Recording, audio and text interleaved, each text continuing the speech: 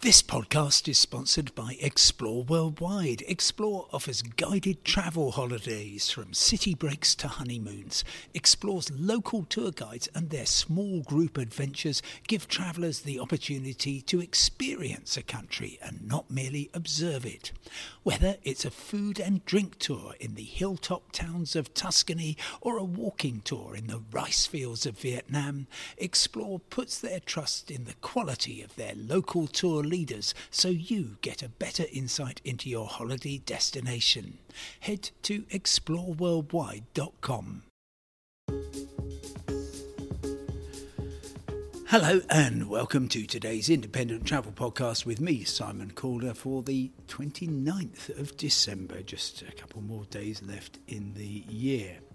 Right, I'm going to talk about China and COVID because that seems to be the big overnight story. And I'm just looking at a Twitter poll that I launched on social media 46 minutes ago. It says, and I have no reason to doubt that, it also says that over 2,000 people have voted. Now, of course, they are all self-selecting people, and as with anything to do with social media, you can't put too much trust into what happens, but I am really struck with the results, and I'll give you those in a moment. First of all, though, the picture of what is happening. As you will perhaps know, after large amounts of protests in China about the impact of the COVID restrictions, zero COVID as President Xi wanted to make it, the authorities have eased the restrictions very severely, very significantly, and they're now shortly going to allow international travel in large numbers out of China anyway, and I dare say into China quite soon.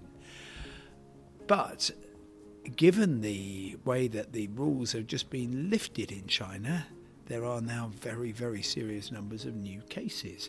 And it is said that out of 2 flights coming into Italy from China earlier this week, more than half of the passengers tested positive for COVID on arrival in Italy. And that's quite a shocking number. You might expect, what would it be? You might expect on a typical 200-seater plane, I would think you might get 5, maybe 10 people who were COVID positive. To get the majority is really quite surprising. And reports say, and I've not been able to verify this, that there's no sign of any odd variants, but as a result of the very high numbers of cases, the US Centers for Disease Control have decided that from the 5th of January they are going to insist on a test before somebody books or gets on to a flight from China, or indeed anything that is transferring in Vancouver, in Toronto or Seoul, which are the main places where the hubs are located for people from China coming into the UK. It also covers people from Hong Kong and Macau, so-called Greater China. They are following on from Italy, where pre-departure tests are mandatory if you're coming in, from India, where you have to upload a negative PCR test that has been taken in the 72 hours before arrival. Japan tests on arrival, and the same thing for Taiwan. Japan starting, I think, tomorrow, Friday. Taiwan not starting till New Year's Day. So the question everyone wants to know is, will the UK follow suit in asking for tests? And the officials that I have spoken to at the Department for Transport, which is running this, not the Department of Health, which is perhaps surprising, but they say, no, there are no plans to reintroduce COVID-19 testing or additional requirements for arrivals into the UK. Now, the Health Security Agency will, of course, continue to monitor the spread of potentially harmful variants, but that's all that seems to be happening at the moment, which you might think is perhaps surprising. Certainly, former Health Minister Lord Bethell said that he thought it would be ridiculous not to have testing.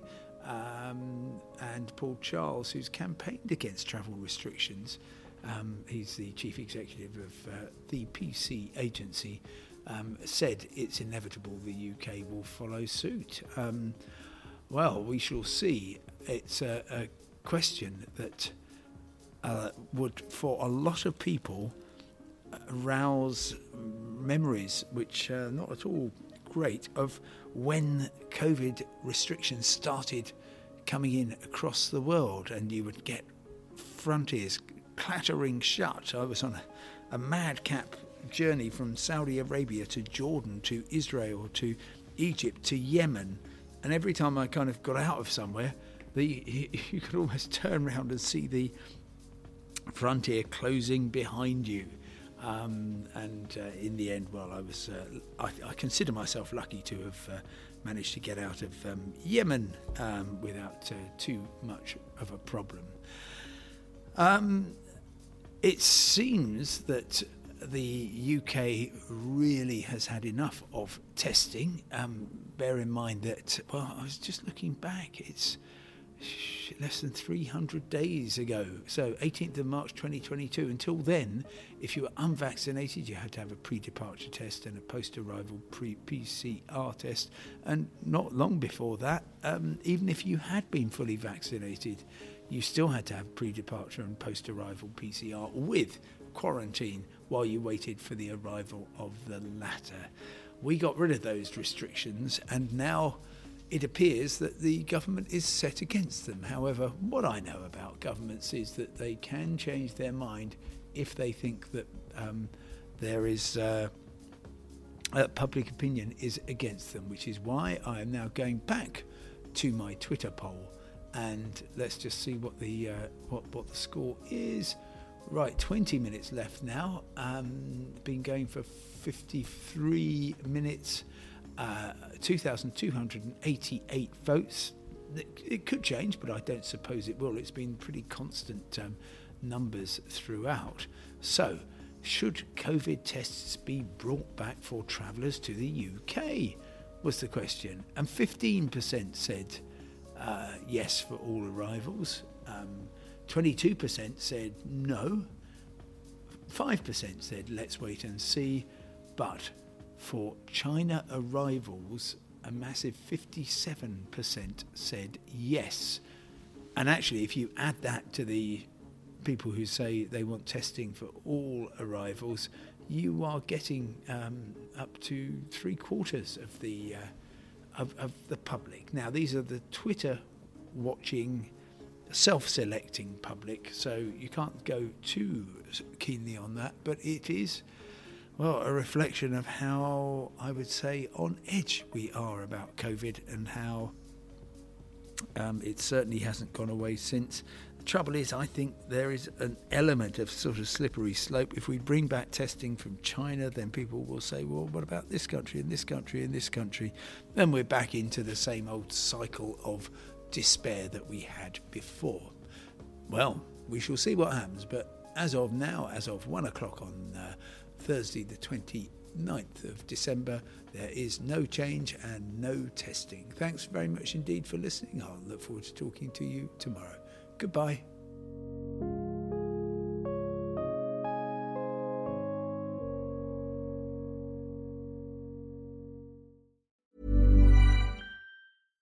Hi, I'm Daniel, founder of Pretty Litter. Cats and cat owners deserve better than any old-fashioned litter. That's why I teamed up with scientists and veterinarians to create Pretty Litter. Its innovative crystal formula has superior odor control and weighs up to 80% less than clay litter. Pretty Litter even monitors health by changing colors to help detect early signs of potential illness. It's the world's smartest kitty litter. Go to prettylitter.com and use code ACAST for 20% off your first order and a free cat toy. Terms and conditions apply. See site for details. Even when we're on a budget, we still deserve nice things. Quince is a place to scoop up stunning high-end goods for 50 to 80% less than similar brands. They have buttery soft cashmere sweaters starting at $50, luxurious Italian leather bags, and so much more. Plus, Quince only works with factories that use safe, ethical, and responsible manufacturing. Get the high-end goods you'll love without the high price tag with Quince. Go to quince.com/style for free shipping and 365-day returns.